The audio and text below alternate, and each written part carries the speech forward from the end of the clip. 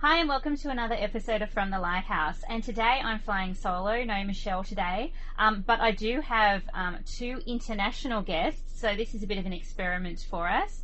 I've got Dr. Kirsten Mills, who does teach at the university, Macquarie University, with us, but who is currently in the UK. And I also have another special guest, which is Dr. Lauren Schwartz. He teaches literary studies and English education at York University in Toronto, Canada. So this is a very, very international podcast. So hi Kirsten, hi Lauren. Hello.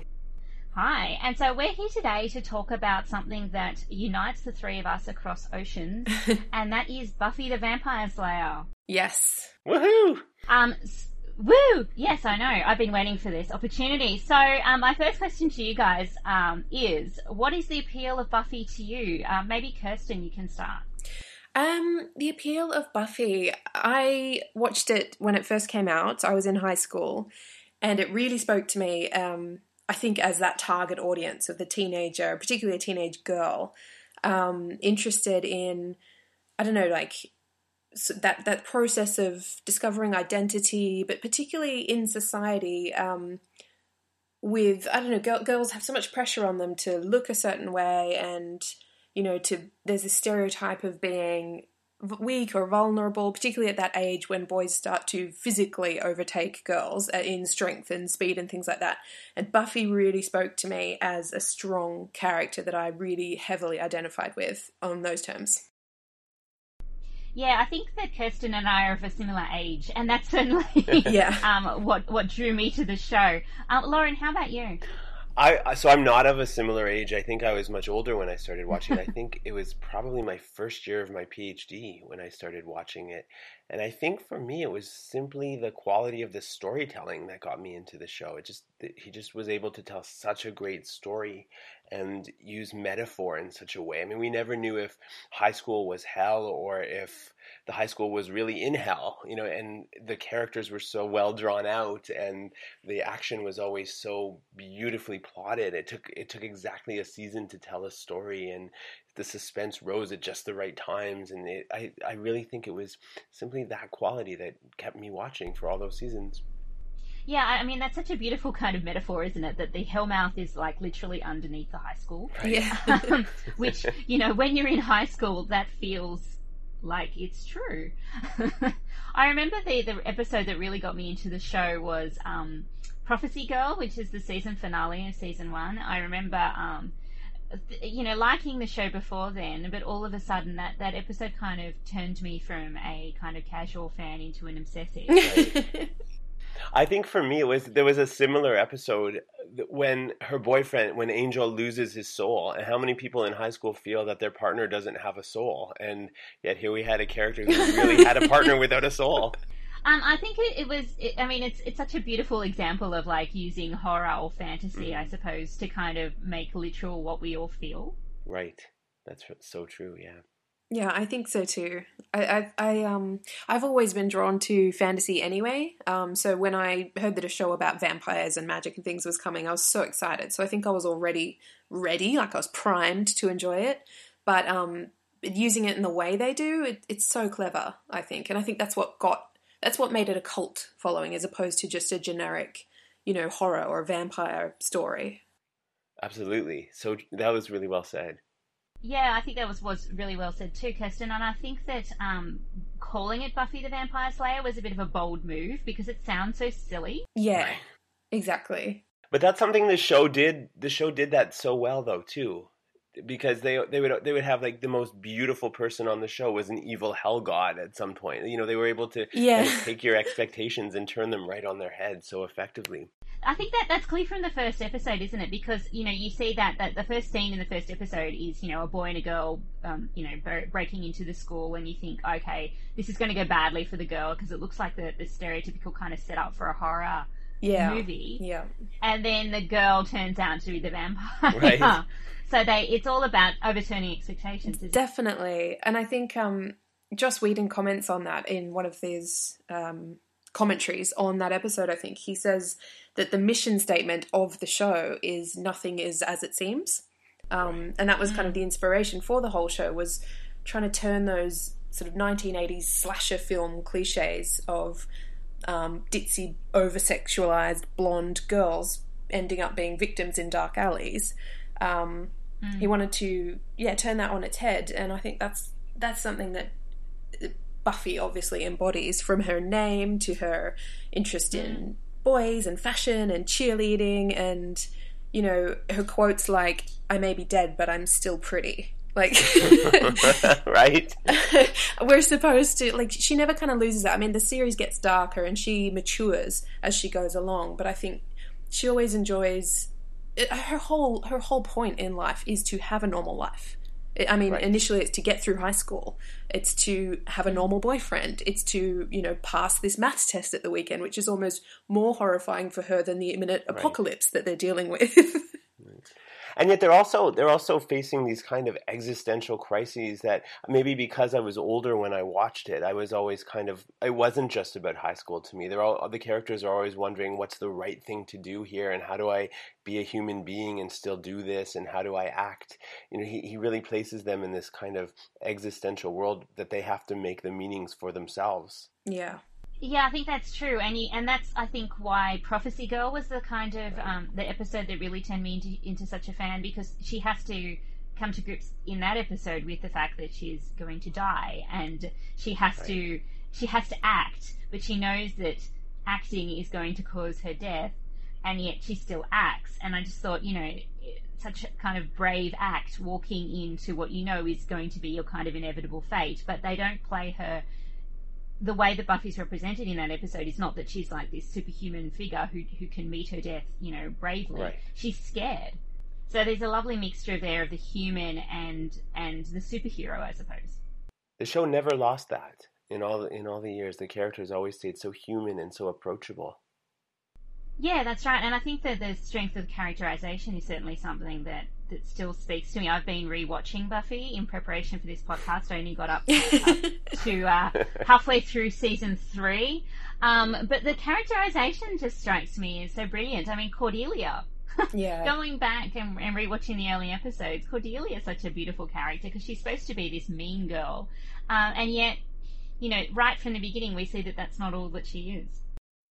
Yeah, I think that's one of the things I like so much about it, is that, I mean, that's part of its mission statement. Again, it plays with expectations. It usually turns them on their head. But in doing so, it shows the roundedness of all of these characters, that they have depth, they have reason. I don't think there are many or any main characters that you don't believe, you know, that that's you don't sort of understand the story and the reason behind what they're doing, unless we're not quite supposed to, like when Dawn shows up suddenly and we think, hang on, Buffy doesn't have a sister, things like that. Like, we're supposed to, it's working with our understanding of a rounded human with a backstory to play us off against that for effect. And even those confusing moments, like when Dawn shows up, we're sharing in the confusion of the characters. So it's a way of it's a third dimension of characterization almost. Definitely. I agree. You know, the only character that doesn't work for me going back is Xander. Really? Oh, he doesn't work for you? I love Xander. No, I loved Xander as a teenager, but he's so awful. He's so judgmental of Buffy. He's so judgmental of everybody. He's the one character who, with a bit of time and space, as a teenager, I absolutely adored him. I thought he was fantastic. But going back as an adult, I'm like, stop slut-shaming. Yeah, right. He just has to have the last word all the time. Yeah. He's very judgmental of Buffy. He did get that way. He lectures Buffy a few times. Yes. I don't appreciate it as an adult. I think his Snoopy dance has worn off on you, has it? Snoopy dance is no longer working for you. Yeah. No, it doesn't really work for me, I'm sorry. He's like the quintessential nice guy, the one that like keeps telling you how nice he is. But in fact, he's not that nice. He's not nice. No. I think that's a character that kind of grew, because it seemed like at the beginning he and Willow might get together, and then he and Cordelia got together, and then I'm not sure he was part of the plan the way he went through. But by the end, I felt kind of empathetic to him, especially in the last couple of episodes. After he loses his eye, he's much more empathetic. He does get better as he ages. Yeah, he has to lose an eye in order to be taught a lesson. Yeah. I think with him, he was interesting, and I like the way they did play with his. He's pretty much the only one that doesn't actually have much power. Right. That's right. And he just talks a lot. But in the end, they sort of say one of his powers is that he sees everything, which is why he loses that eye, because he's always there. He observes. But I like the way that the show plays with that. Do you remember that episode where it's essentially split between Xander's story as he actually steps up and saves the day, saves the school from being burnt down by these zombies, and no one knows, no one believes him because it's Xander. What the hell could he possibly do? And they've left him out of saving the world again from yet another apocalypse because he's just right. Xander. That's right. Yeah. So that's the Zeppo, isn't it? Yeah. The episode, the Zeppo. Yeah, it always strikes me too when I think about episodes like that, how formally kind of experimental Buffy was. They did a lot of kind of different things with the form of the television show. Like we had that episode where it sidelined. There was an apocalypse going on in the background of that episode that we don't get to see, and there was there's a big kind of Buffy Angel scene that we only kind of see because Xander runs into the room, intercepts it, and then runs out again. Right. Yeah. Yeah, they were playing with perception. Yeah, absolutely. And I mean, it strikes me as quite early in kind of the history of prestige TV, I suppose, to be doing those kinds of formal experimentation. And I mean, like, things like the musical episode is another good example of that. The silent episode. Yeah. Hush. Yeah, I think that one, obviously that one's one of the most recognised and critically acclaimed of the episodes. And they were saying, the actors routinely mention that as one that was the hardest to film, because they couldn't rely on dialogue. They found it really hard to act emotion without being able to speak it, which kind of ties into the sort of themes of that episode as well. But I love the way they played formally. It links in with the way that they just like the genre busting that Joss Whedon has also said. Genre busting is at the heart of the show. Mm-hmm. It's just so playful, isn't it? Like nothing ever stays the way you expect for very long. Right. And we never really knew what to expect. And yet, at the same time, it could bring its... I'm thinking of the second last episode in the Frankenstein season with Adam, and how such a big part of it was that the friends were all having a fight. So even though there was all this other stuff going on, and it was the climax, but it wasn't the season finale, but the real crux of that was that Buffy and Willow and Xander were having a fight. In spite of the fact that there was an apocalypse about to happen, the big problem was that the three of them were not getting along. And I remember there was a scene where two of the minor characters locked themselves in the bathroom just to let them have a fight. And that just, to me, it showed such, integrity to the characterization, because all of us understood. We've all kind of stepped out of other people's story to let them go at each other when they needed to, and we were all watching to see the fight that the three of them had. Only when they got that together could they move on with the storyline and kind of stop this creature from taking over everything. So it did both of those things so well and simultaneously. Am I remembering correctly in that scene? Is it Spike that sees through it and he sets them straight? I think he'd been part of sowing the seeds of discord. Yeah, he hadn't he? I'm trying to remember who it is. Someone steps up. I thought it was him. Who was in because the? I can't remember, but I do think that he sets. I do think that there is an element to that, Kirsten, from memory, that he does kind of let them know that they had been keeping secrets from each other and hadn't been communicating. And he's the great truth teller in that particular season, isn't he? Because he's got nothing. He's got a chip in his head. He can't attack them, so he just kind of stirs things up for them. Isn't he funny? He's that was one of my. I love that they kept bringing Spike back. From a character that was meant to just be an on the spot sort of villain. They saw that charisma and that potential in him and kept bringing him back, and he ends up being one of the key players. And I just think his character just gets better and better. Oh, totally. As well as dark. They explore some really dark themes through Spike because they can. But what I love about him is just he's so brazen. He just says it like it is. He doesn't, because he's evil, which we consistently forget because he's so funny and he seems so kind and loving, but he's evil, and so he says these things that are so spiteful and so petty, but that's the source of the humor. I'm thinking of particularly when Tara. I'm thinking of the same scene. As soon as you were saying that, I thought I know exactly what she's thinking of. Right, when she's worried she's a demon and he sees what's going on, punches her in the face, finds out that it hurts him, which is great because it means she's not a demon, because otherwise it wouldn't hurt him. So he saves the day, but by doing something awful at the same time, and then giving kudos to the bad guy for being so twisted and evil. Right. While at the same time helping out these people that he doesn't like. The family was about to leave her for it, and all of the good guys stood up for them and said, you'll have to go through me, and Spike says, you don't have to go through me, I don't really care what happened. Yeah. So he did the right thing. Delightfully immoral. Yeah. But you know what scene I love of Spike, and it's in that episode in which he recounts to Buffy how he's killed the 2 previous Slayers. It's in that episode. Yes. Fool for Love, and he at the end Buffy finds out that her mother is quite sick, and she's sitting on the stairs crying, and he's got a gun and he's about to kill her. And he sees her crying, and he sits down and awkwardly kind of pats her on the shoulder, and it's such a beautiful scene. Like, oh, will I kill her? No, I'll kind of pat her on the shoulder and sit here and let her cry. I mean, he's such a great character. He's so conflicted, isn't he? I think he's such a lovely character for exploring that conflict, like that he's got raging inside him. In fact, I found that because he doesn't have a soul, that's why he was so compelling, because he acted like he did. He acted like he really cared, and he did love. He loved Buffy, but he was also driven by this desire to kill her.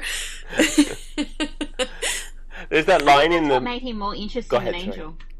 I was just going to say, I think that's what made him more interesting than Angel, because Angel, there was good Angel, and then there was Angelus, there was bad Angel, evil Angel, and there was no kind of space in between, at least on Buffy. They complicate things on Angel a bit more, but on Buffy there was good and bad, and it was kind of very straightforward who he was at any one time. Whereas with Spike, there was this huge continuum of his behavior. He could be completely amoral, he could be completely evil, and yet he could also be capable of great acts of kindness and love and generosity. So there was, even though he didn't have a soul, so he was just a much more kind of complex character, which explains why I always shipped Buffy Spike, not Buffy Angel.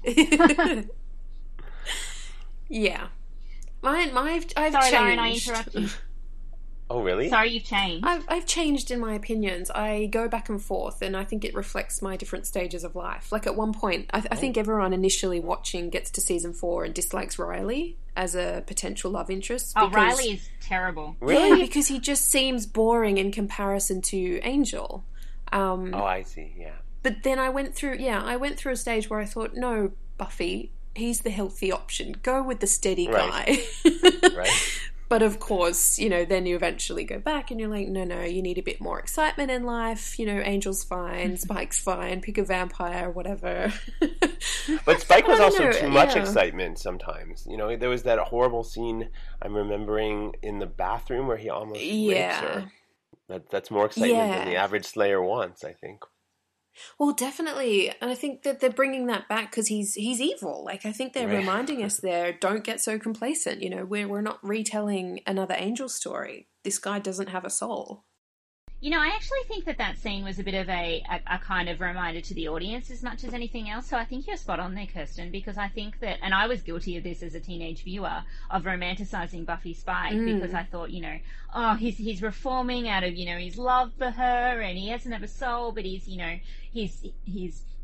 changing his behaviour, and that was a real kind of, reminder, no, this is actually a man with no soul. But I think it's even more complicated than that. It's a demon, but that's a mistake that a lot of human guys make too, right? There's so much talk about no means no. In Canada, we talk about no means no, and consent is very important. So even that was a little bit ambiguous. Was it because he was some kind of a monster without a soul, or was he just really in love with her and completely consumed by his own desire? I'm not exactly sure what caused that to happen. I think that's such a great point. Yeah, I think it's dealing with all of that. Obviously, like you can see in his face, he's driven by that sort of demonic impulse to, attack in whatever way that happens to be. But he's also he's confusing that sort of impulse with passion and with love, which and with love. Yeah, and it's just and love as ownership and love as control and as a consuming force, which is really dangerous territory, and particularly in teenagers moving into adulthood, experiencing young adulthood and more relationships and things like that. It's really familiar territory for a lot of viewers, I think. Absolutely. I wish that only happened to people without a soul, because then we'd never have that kind of violence against women. Yeah. But it's a very real problem, and I think it did a very beautiful job of showing how frightening and how terrible that line is when it's crossed. Definitely. Particularly with so much, this whole culture of victim blaming, particularly online these days, to have someone like Buffy, someone so normally powerful, to have her power stripped away, and it just showed how truly vulnerable she was in that situation. And I think it makes us realize even more the impossibility in those situations of fighting back, of doing what people say you should do when they're sitting in their armchairs discussing how you should have gotten out of that situation yourself. Right. Yeah. And she got hurt too. She got pretty significant. If I'm remembering the scene correctly, she wasn't a slayer anymore. I think she banged herself on the tub as she was trying to get away from him, and she was really injured from it. Definitely. It was really close call. It was. Yeah. Yeah, and I think it continues that theme of like the supernatural being used as a way to explore like real human problems, as it always has been used on Buffy. His kind of demonness is not really as important as the fact that, yes, as Lauren rightly points out, he's a man who has a problem with consent, and who has not actually doesn't have consent for what he has done. Right. And that's such a human problem. Yeah, definitely. I like how you. I was wondering if you might. Sorry, I was going to just ask if you might comment on the feminism of the show. Well, sorry, just a pause while we wait for each other to speak. I think again, returning to things Joss Whedon has actually said, he didn't initially set out to do that. He also wanted to create a popular TV show. But at the same time, whether he meant to or not, wrapped up in that initial idea of turning those cliches on their head is a feminist statement. And then I think he realised what he was working with, and it became really important by the end of the show. I think to modern viewers, like contemporary viewers now looking back, it can be difficult for some people to see women presented as beautiful, conventionally attractive, dressed in, fashionable clothing that sexualizes them somehow. And it can be really confronting to think of that as being feminist, because there's this tendency to think that if it's going to be feminist, it has to be anti-sexual. The women aren't allowed to look like that, But I think we've got to remember the context that this is in, and also it's about teenagers. It's about teenagers who are in that context.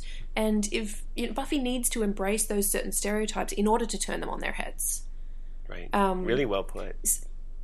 Yeah, I just thank you. I don't know. I think it's for me that's sort of where the feminism starts. It's in turning those simple stereotypes on their heads. But then we get that evolution throughout the series as Buffy grows, as her power grows, as her understanding of the whole system grows. She also outgrows the initial patriarchal sort of system that sets her up, as in this all-white English male Watchers Council that dictates, the Slayers and things. We actually get this sort of sense of the history way back into like thousands of years ago when the first Slayer was created. We get that backstory, and we really understand what Buffy's now has been rebelling against the whole time, but she now understands it as an actual system where men control women, as opposed to just her being a rebellious teenager acting out against her Watcher. And so by the end, when I think, sorry to keep rambling on about this, but when they reach the end of the series and they have Willow take that power from all the potential and give that power to the potential slayers. What they're doing there is returning the power to the women. The Watchers mean nothing by that point. It's about not only just one powerful woman, it's about all powerful women. Do you remember in the last episode, though, everything, I agree with everything you said. You brought some things to mind. So the last episode, Nathan, the first evil, has become this priest. And there was a shot, I watched that one to prepare for the podcast, and there was kind of a moment where he calls her a bitch. Remember? And that was so shocking to me. And it kind of brought me back to the fact that this really is a very feminist kind of text, because here we have a priest who's like, he's this strong man, and he's using this horrible word to call this young girl who we care about.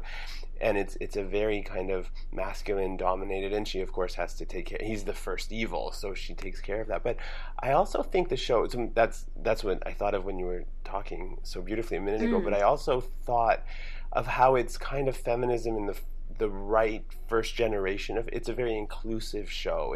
It's not just feminism for women, it's for everybody who's on the outside and everybody who's abject to the dominant narrative. It's very sympathetic to gay people even before it was fashionable for that to happen. We've got main characters who are queer, and they were kind of being themselves, and it was fine. And other kinds of people who are left on the margins and left outside. I think it's a very kind of approachable feminism for everybody. I completely agree. And like in that last scene when they evoke the power of the Slayers, right? The fact that everyone is involved in that, you've got even Spike has a crucial role to play there. And Willow is not a Slayer, but she's channeling the power, and you see her sort of make that choice to, because magic has consumed her before that point. It's evil. She won't touch it. Coco. Sorry, my dog is just... Mine's active too, don't worry. Stop it. She's gets excited when I talk about Slayers. Of course, I understand. But yeah, I think in that final scene, everyone has their part to play, and that's the last season is very much about awakening everyone's important, like everyone is a piece of the puzzle, everyone has their role to play and their significance in the world, if only you could just find it and work together to sort of achieve goals, I guess, whatever they may be. Nobody's left out, which I think that idea that nobody is left out, or nobody's on the margin, or nobody doesn't have that part to play or that story to tell, I think that's feminism at its best in a way. Definitely. I just wanted to pick up too on what Lauren was saying about Willow and Tara, because I think it's easy to kind of forget how significant that was. That's the right. portrayal of a lesbian relationship on television. That was the first lesbian kiss that had ever been aired on American network television. Was it? And I didn't know that either. It was. Oh, wow. Yeah, no, I read that recently, and just showing a healthy kind of functional queer relationship was a huge breakthrough for television at the time, which actually leads me to think about the controversy that happened when Tara's killed off, because that was horrible. A lot of viewers were really upset about that, because this had been a kind of really positive representation of a gay relationship, and then one of the characters is killed off, and so that caused a lot of disquiet in the Buffy kind of fandom community. Yeah, but I think no relationships really survive by the end, and I think the fact that moment needed to be utterly soul-destroying for Willow's story. It was really about Willow's arc there. They needed a catalyst for her to go fully dark and turn murderous, and nothing but destroying what had been so beautiful and pure and light-filled before that. I mean, most of the scenes, I think, prior to that point, with Willow and Tara, they're filmed in the sunlight, and they've got these beautiful frolicking dresses on, and they're out in the grass, and it's really pretty. And I think that's meant to sort of build us up. Wow, this is such a pure, gorgeous thing. And then that happens. And I think it's that impact. So if anything, it's not your conventional... They took what they had been representing as the most positive, beautiful relationship, and that's the only one they could have really done it to, I think. So perhaps it's part of what the show did.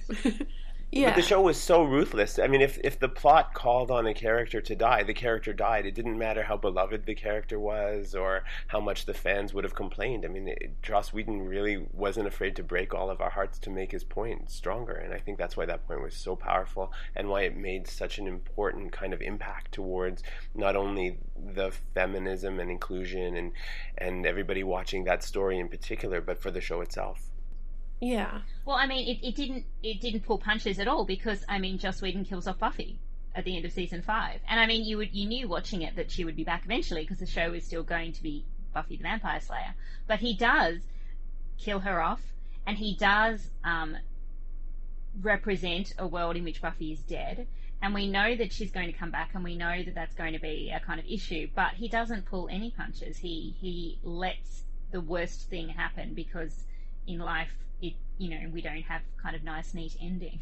Yeah, right. And I think the series does that more and more as the series goes on. The villains become less supernatural in a way. Like we get Andrew and what's his name? Yeah.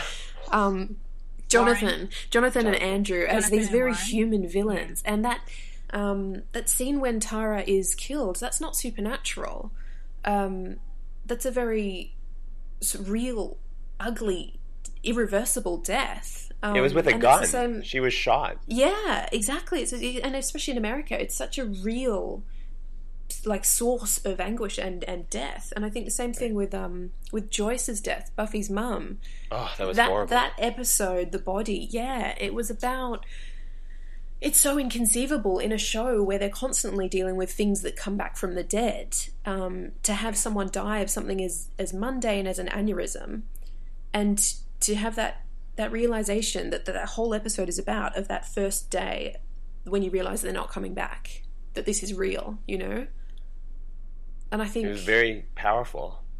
Yeah, and I think the series does that as it goes on. It stops being sort of so symbolic, and it starts dealing with death as a real thing, a real hard-hitting, impacting thing that happens to them, and then they just have to deal with and move on. And I think, Tara's is one of the most important of those. I wanted to go back to that idea about the nerd characters, I suppose, because that's another example, as you say, Kirsten, the show does become kind of less supernatural as it goes along. And what's interesting about those characters is that where their villainy lies is the fact that they've created these kind of female sex slave robot things. Yeah. And that they're using women as kind of as sexual servants because they feel like they haven't, because they're nerds, they haven't been very successful with women. So it's run of the mill kind of misogyny that actually is at the heart of what's going on in that season. I think the show never loses that, though, too. There's always a little bit of showing how misogyny, when it's left to run amok, can really be damaging to human life. Yeah, I agree. And I think they just sort of fit in with the kind of villains that underestimate Buffy or denigrate her because she's female. Leading back to what Lauren was saying earlier about the preacher at the final season, which is, he's just one of the most horribly misogynistic, horrible, ultra conservative sort of, they've got the religious connotations and everything. There's just so much going on there, and I think these guys just kind of fit into that pattern a little bit, but they also do it in a way that shows the appeal, I think, because Jonathan in school was shown to be quite a nice, sensitive sort of person. Like, we get to know him a little bit, and then suddenly he emerges later as this super villain, and it's almost like their grab for power meant achieving a position via misogyny. And that's quite a common thing. I think that sort of lad culture, right, where you bond with other men by denigrating women. But even they're a little bit more complex, because if I didn't watch too much of that, but I think there's a homoerotic element happening. There's 3 of them at first, And one of the minor nerds is kind of, there's a suggestion that he might kind of have some feelings that are not just kind of like, I want to be your he wants to be more than friends with the one that shot Tara. I can't remember his name, but Warren, yeah. So he no, that's right, yeah. So I think was it not Jonathan, the other one, Andrew. He kind of yeah. Andrew seems to really like him very much, and so there's the lad culture, and there's misogyny, and there's a buddy issue there, but there's also more than that. They're more complex, and in the end, they're not the villain of that season. That season ends with like Willow being the supervillain too. Yeah. And that leads us to that brilliant episode in which Andrew kind of narrates the show and as a masterpiece theatre. That was wonderful. Talking about the vampires. Yeah, I mean, it's so brilliant because, it takes something so serious as this, misogynist lad culture that we've been talking about, and then transitions him into this kind of pathetic character who's, isolated, but he's also very funny. I thought it was just the way that they could kind of transition characters was just brilliant. Really good. Was this the episode where he's making a little documentary? Yes. Yeah, and that was amazing because we sort of open through his lens, really, and we sort of like the actual reality of what we're seeing. Buffy's sort of slow-mo running with her hair flicking, and then it zips back to real life, and she goes, "Turn that camera off," and gets annoyed with him. And that's one of the things, I don't know if you feel the same, but I felt in that season, we saw a lot of Buffy monologuing, a lot of speeches that sounded the same, and I think the writers were catching on to the fact that there was probably a little too much of that going on. So in that scene, they respond to their fans. I think they say, "Yeah, we see you, we hear you." So Andrew, there's a bit where Buffy's doing a classic speech, and he starts filming her, and then he pans back to him and he says, "Buffy tends to talk for a while. Let's go and look at something else for a bit." And he keeps panning back and going, "Nope, she's still going." And then, I like the way, I think that's one of the hallmarks of the show as well. Just the way it jokes with its audience. Yeah. The jokes never seem at our expense or even necessarily at the characters' expense, because the characters are making the jokes themselves. It's a very self-aware show. Well, that's visible in the musical episode, isn't it? Because there's that line about Dawn's in trouble, it must be Tuesday, because the show aired on a Tuesday.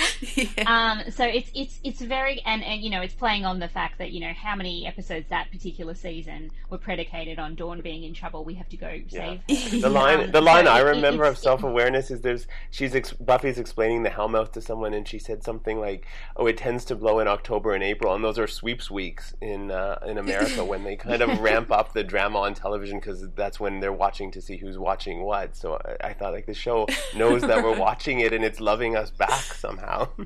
Yeah. I have to tell you about my brief moment of fandom in Buffy fandom, by the way. Please. I was a super fan, and I caused a bit of a crisis online because I went to a Buffy convention and I met the actor who played Xander. Uh-oh. And this was before the end of season 6 aired, and I said to him, "What's happening with Spike?" because I was obsessed with Spike.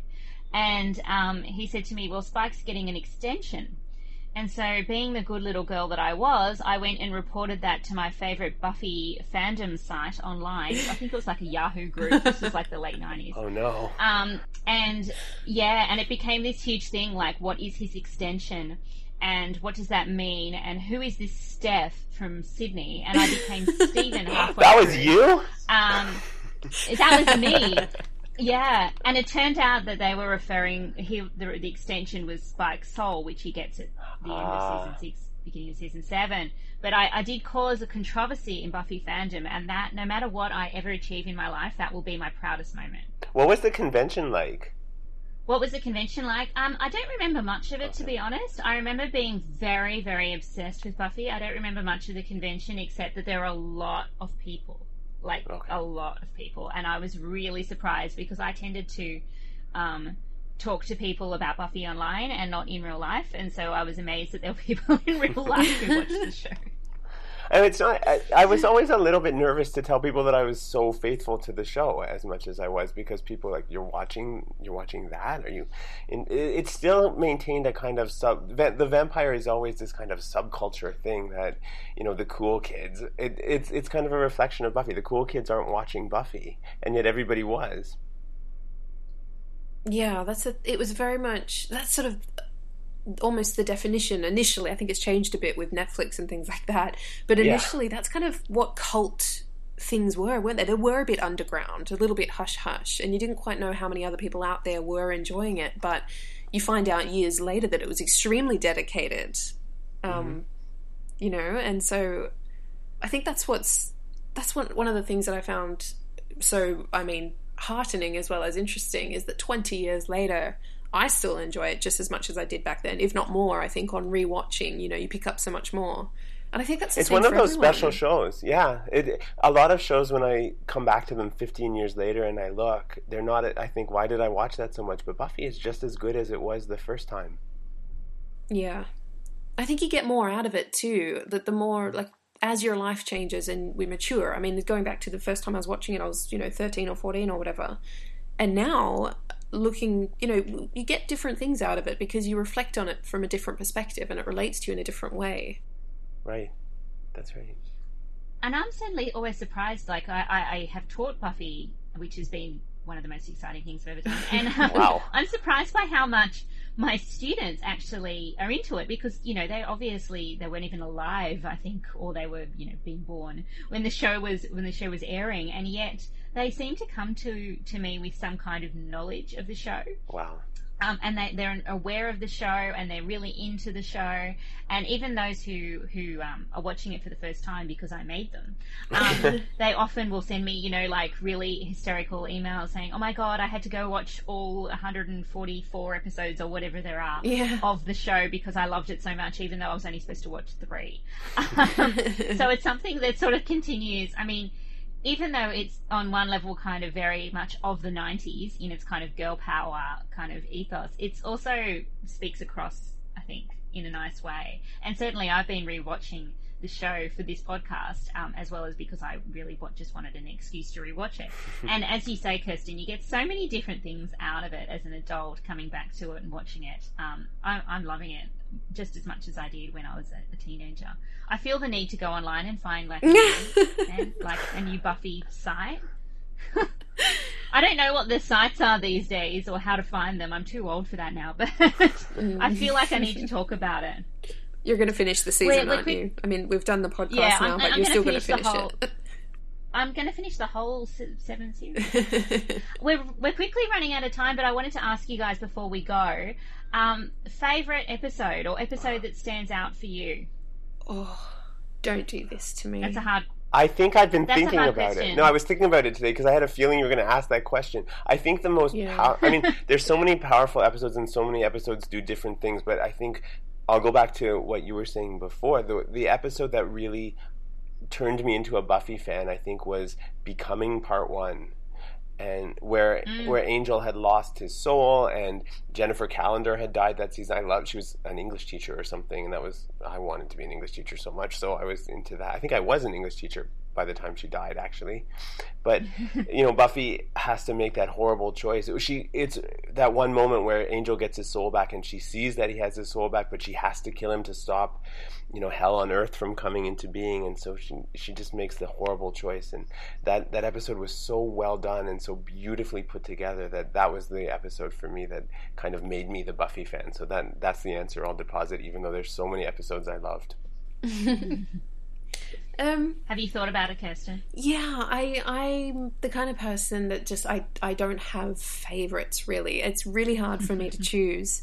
I'd say in general I tend to go with the earlier episodes. I think they have more of that classic formula.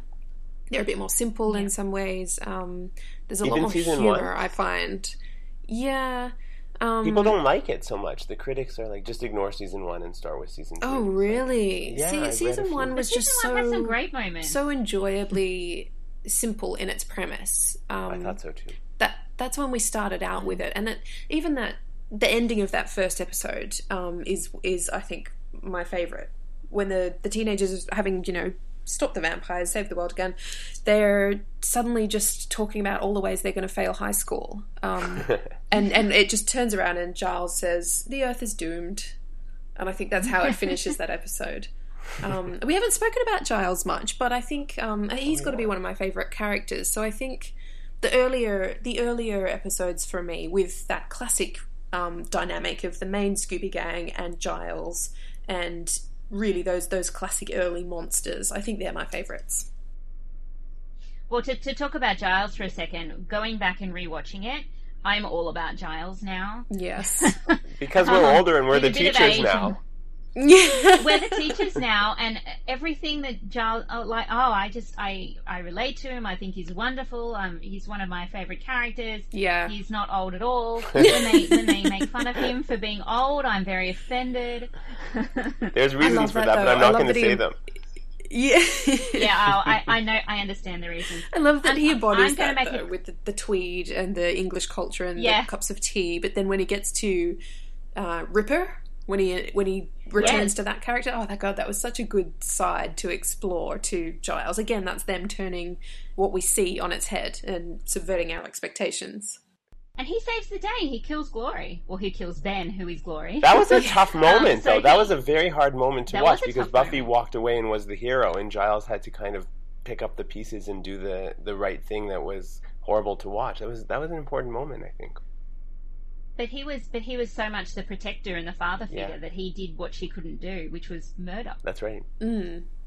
I'm going to make a claim, actually, for that episode being my favourite. I love that episode, the last too. Episode of season 5. I love it. That's the season where Buffy sacrifices herself for Dawn, and everything about that episode is brilliant. I remember absolutely sobbing my little heart out when I saw it, and I understood on an intellectual level that Buffy would be back, but it didn't feel like it.